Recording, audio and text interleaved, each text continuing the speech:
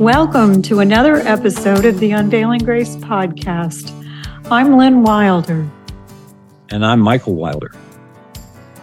And we are here today with Gayle Beasley. This is part 2 with Gayle.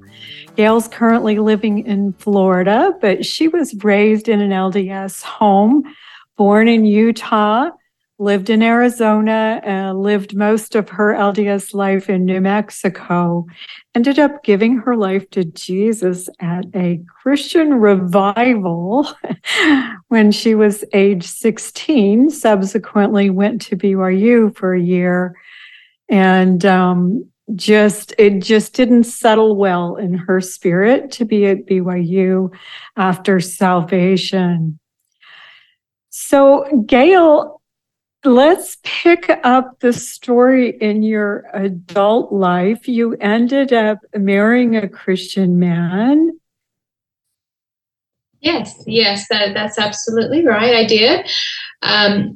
Never went back to the Mormon church. In fact, both of my parents ended up leaving the Mormon church and being saved as well, filled with the Holy Spirit. Do you want to tell us how that happened? That's pretty amazing. I like to think I influenced it because I was so on fire for God. I was in the Word all the time. I was praying all the time.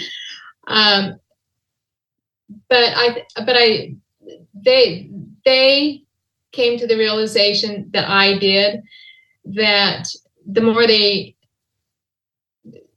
learned about the Mormon church, the more they learned about the founder, Joseph Smith, the more I think that they had a check in their spirit that this cannot be the true Jesus. This cannot be this. There's just too many discrepancies between that and what the Bible says.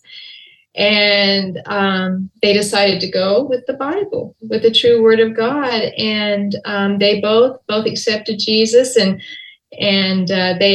they have both passed since then, and their services were in a Christian church. And one of their prayers was always pray that all of their children would come out of the Mormon church. Oh, interesting. And so where is that now, or is that something you want to talk about? Well, I don't have, it's no secret. There's no secrets. I have one sister still in the Mormon church. I love her with all my heart. She loves me with all her heart. And we discuss it often. One thing I would like to say is, if you're in the Mormon church, don't be afraid to study. Don't be afraid to study. Not just what, in the Mormon church, we get up and we say, I believe that Joseph Smith is a prophet of God. I believe, and you go and they have these things that you say, but study the history of the Mormon church, study Joseph Smith, learn. Don't be afraid to actually read. And I use the term anti-Mormon literature because it's really not anti-Mormon literature. It's really just to educate people, because when I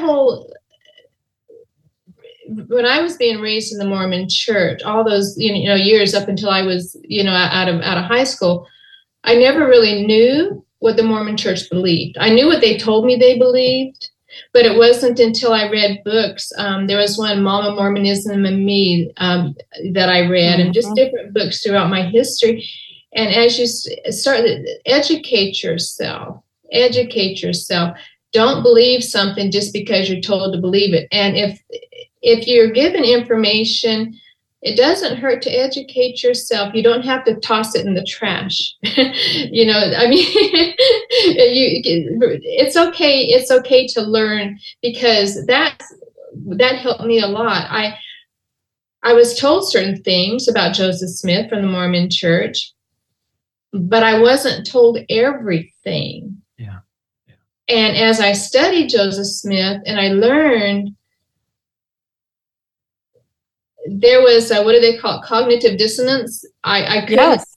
It wasn't agreeing with what I had been taught, and Micah said something earlier that Baptists are one of the primary people that come into the Mormon church, and the Mormon church it seems to be that people that know the Bible but don't know the Bible, you know what I mean? But they don't really know what the Bible teaches. They seem to be the prime people that the Mormon church will go out and to target. Target, exactly. Yeah. And that's something really, really important, I think, for pastors to understand. The Mormon church has got 16, 17 million people. I mean, it's just an astronomical number. They've got over $100 billion in assets.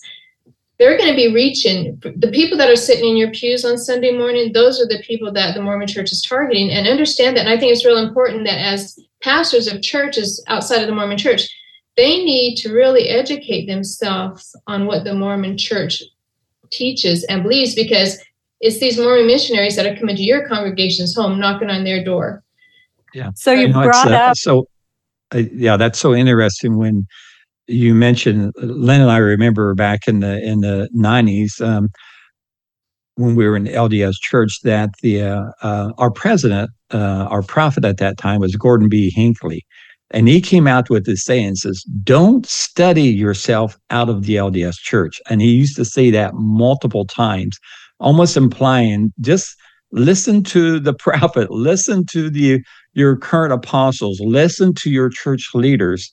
Don't go searching. And what's interesting is that the LDS church is kind of like understanding Paul Harvey. If we all remember Paul Harvey, he would give us a story, and it'd be a nice story, and then he would say, and this is the rest of the story. Well, then the LDS church, you get a nice story, but you never get the rest of the story until you figure it out yourself. And so the fact is that, Joseph Smith, it was not a very nice a person in relationship to a lot of things that he did. But what is interesting, just getting into the biblical concept of what Mormonism teaches.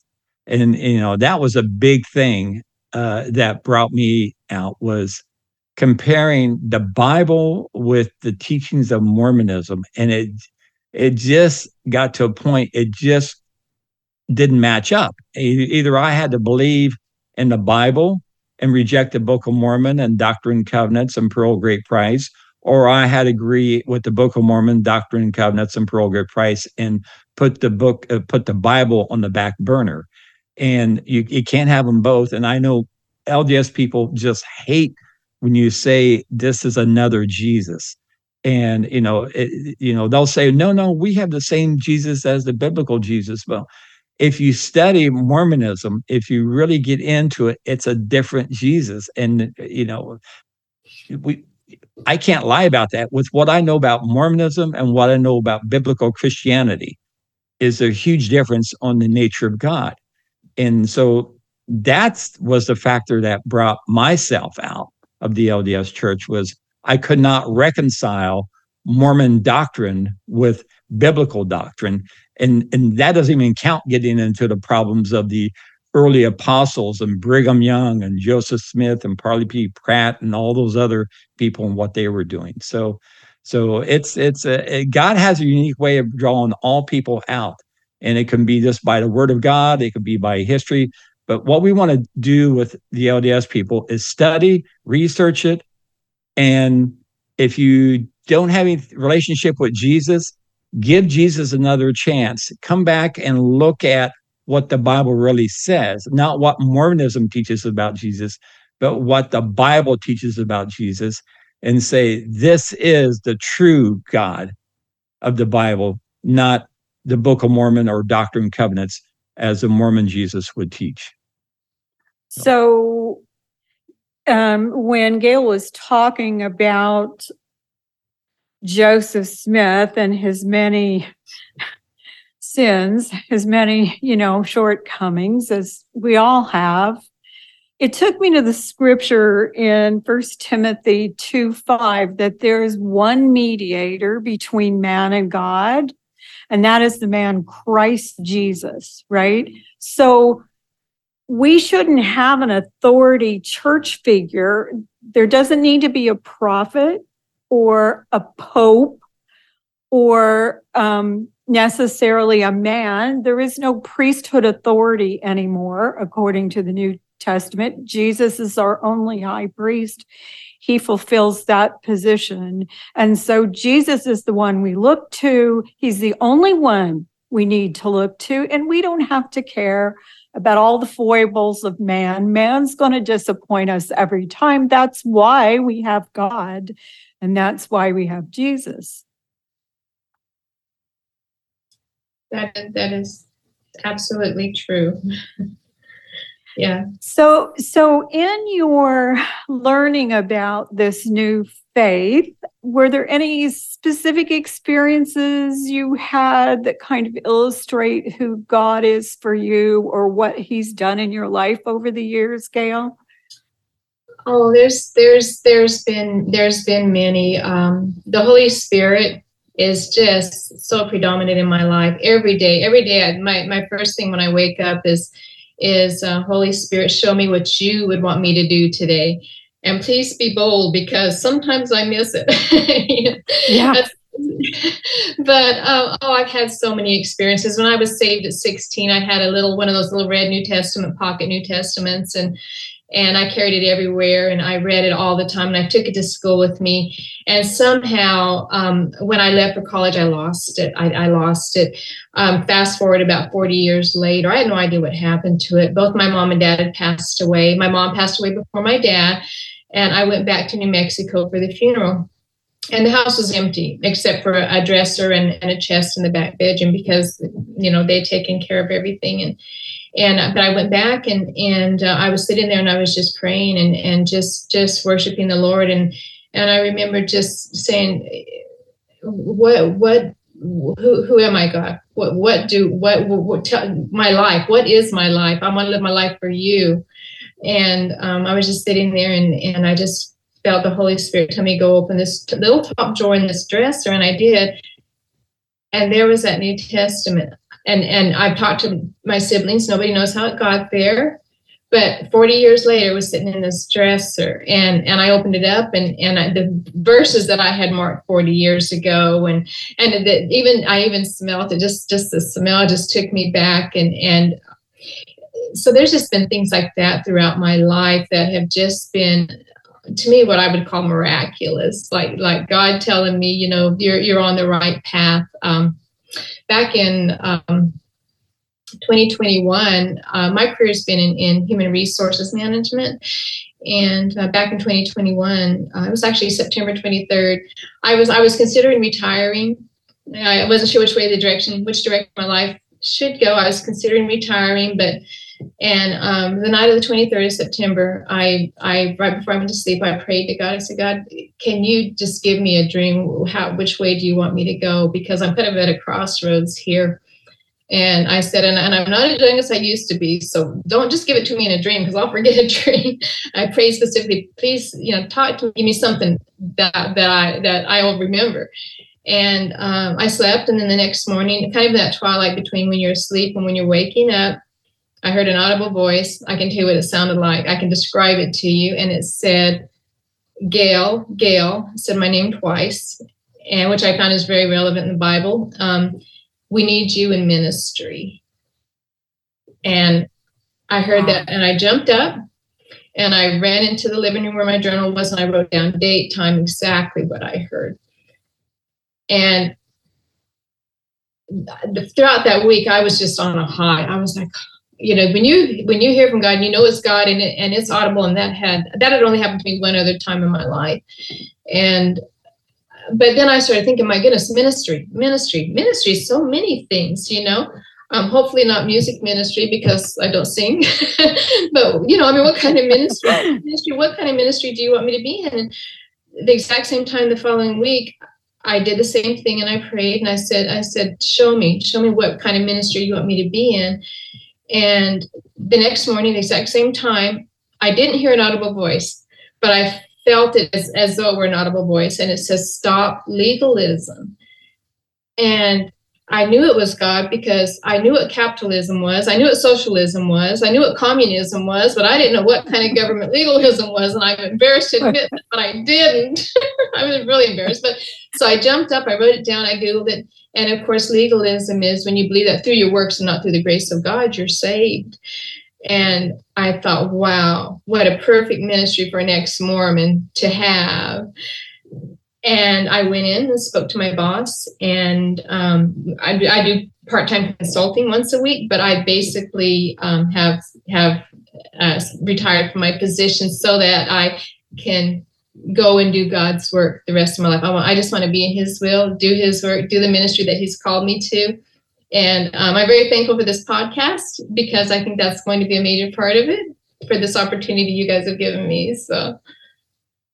Oh my gosh, I love that. So soon after I got saved, someone that I trust a lot, actually in ministry in Utah, in Christian ministry, said to me, if you're in Christ, you have a ministry. He said those exact words to me.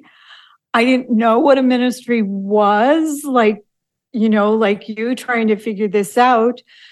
But how wonderful to know a God that's so personal, that He calls you for a purpose, gave you your gifts and talents for a purpose, opens your life at a certain time for His purposes, right? And then the Holy Spirit lives in you and you just kind of walk it out, not necessarily knowing where it's going, but knowing that it's of God.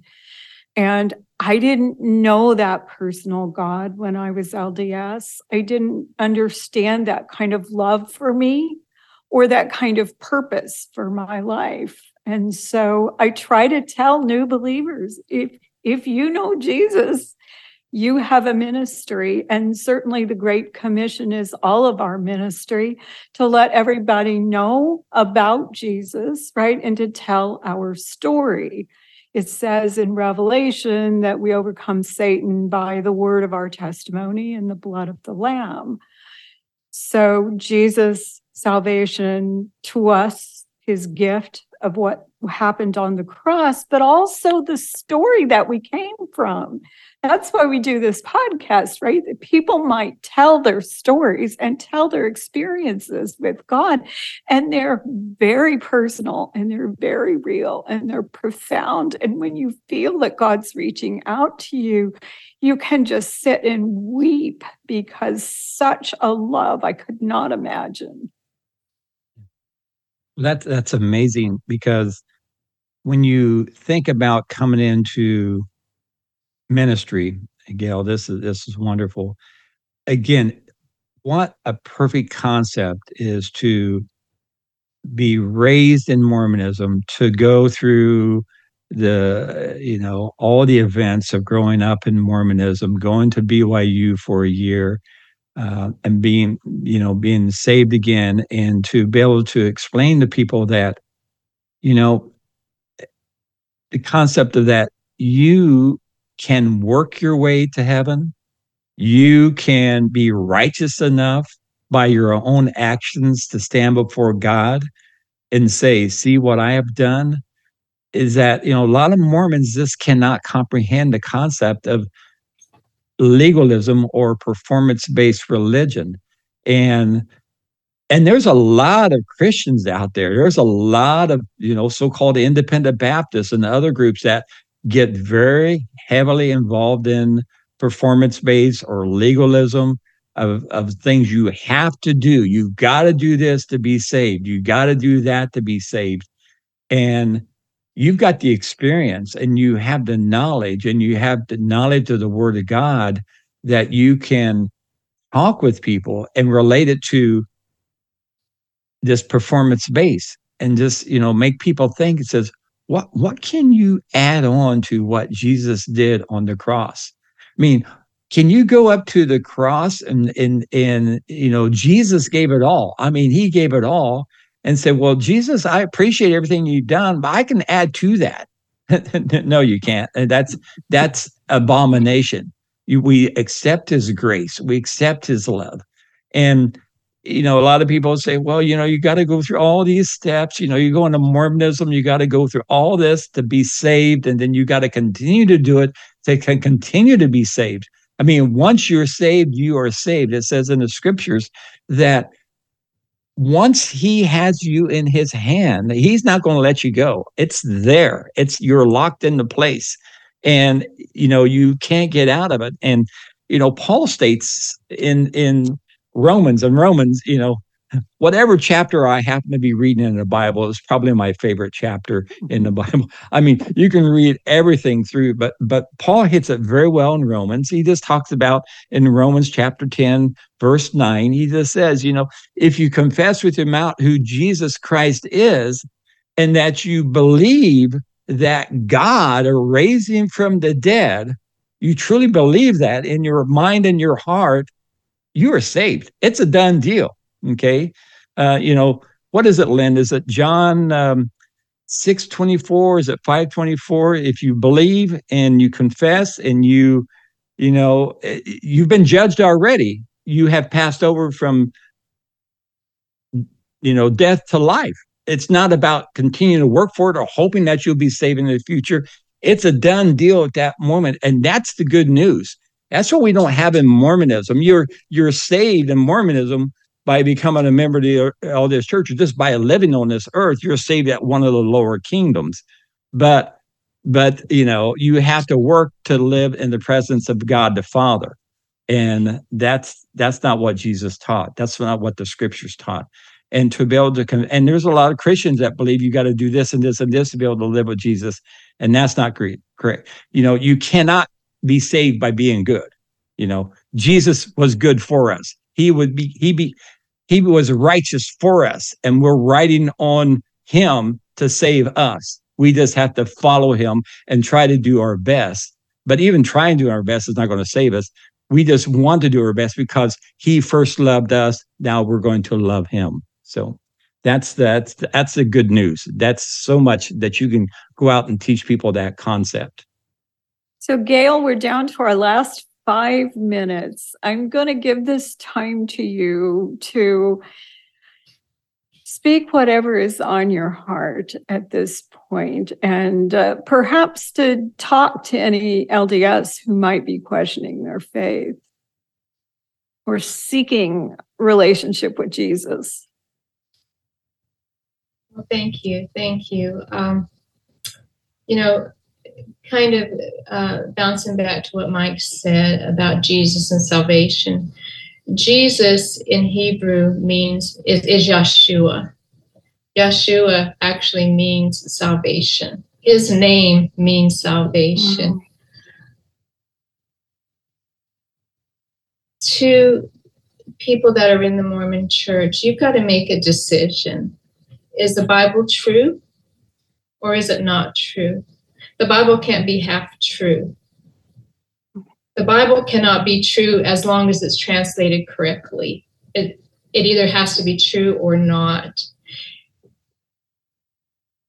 When you come to the realization that the Bible is true, you have to understand if the Bible is true, the Book of Mormon cannot be true, because there's too many things where they do not agree.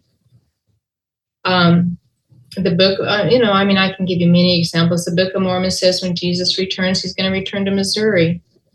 No, the Bible says when Jesus returns, he's going to return to Mount Zion, the same place he left the earth. And there's so many parts of the Book of Mormon and the Bible that disagree. So again, you have to make a decision. And, the Mormons believe that they do everything they can, and then they trust in this, crucifixion of Jesus. And like you said, Jesus suffered and died a horrendous death for us, did nothing wrong, was perfect, went to the cross, voluntarily died for us. And now we're, like you said, it's like, well, okay, but that wasn't good enough, because me as a mortal human being, I've got to do all these things to get into heaven, which really just minimize what Jesus did for us on the cross. And that's a horrible thing to do. That's a horrible thing to do. I just reiterate, study. learn what the Mormon Church actually believes. Learn what they believe. Learn the history. Learn why they do it. Learn the changes. Learn the way things were, and blacks in the priesthood, and study all the things that the Mormon Church has changed over the years. And Jesus never changes. It says in the Bible in Hebrews, it says Jesus is the same yesterday, today, and forever. He does not change. He was not once a man and is now a God, like the Mormon Church believes. Jesus was with God from the beginning. In the beginning, when the earth was created, Jesus, and he will always be with God. He came to earth for a short time, returned back. He sits at the right hand of God. And he's our only hope for salvation. He is our only hope. So if you didn't see the first episode where we prayed the prayer of salvation, please go back to that. Pray in your heart, receive Jesus. And then, the Bible says when somebody receives Jesus, all the angels in heaven rejoice. Receive Jesus in your heart and then rejoice with the angels. Thank you. Blessings. My surrender literally changed my life. The next day saw everything differently. I know people have different salvation experiences. Some of them are a slow progression. Some of them are a moment. And yet there is a time when the Holy Spirit enters you, when you give your life to the Jesus of the Bible, and you will never, ever, ever be the same. We beg you to get into the Bible, get to know this Jesus, and consider what will happen to your life if you give it all to him. Everything changes for the better. Grace and peace to you. Until next time. May God bless.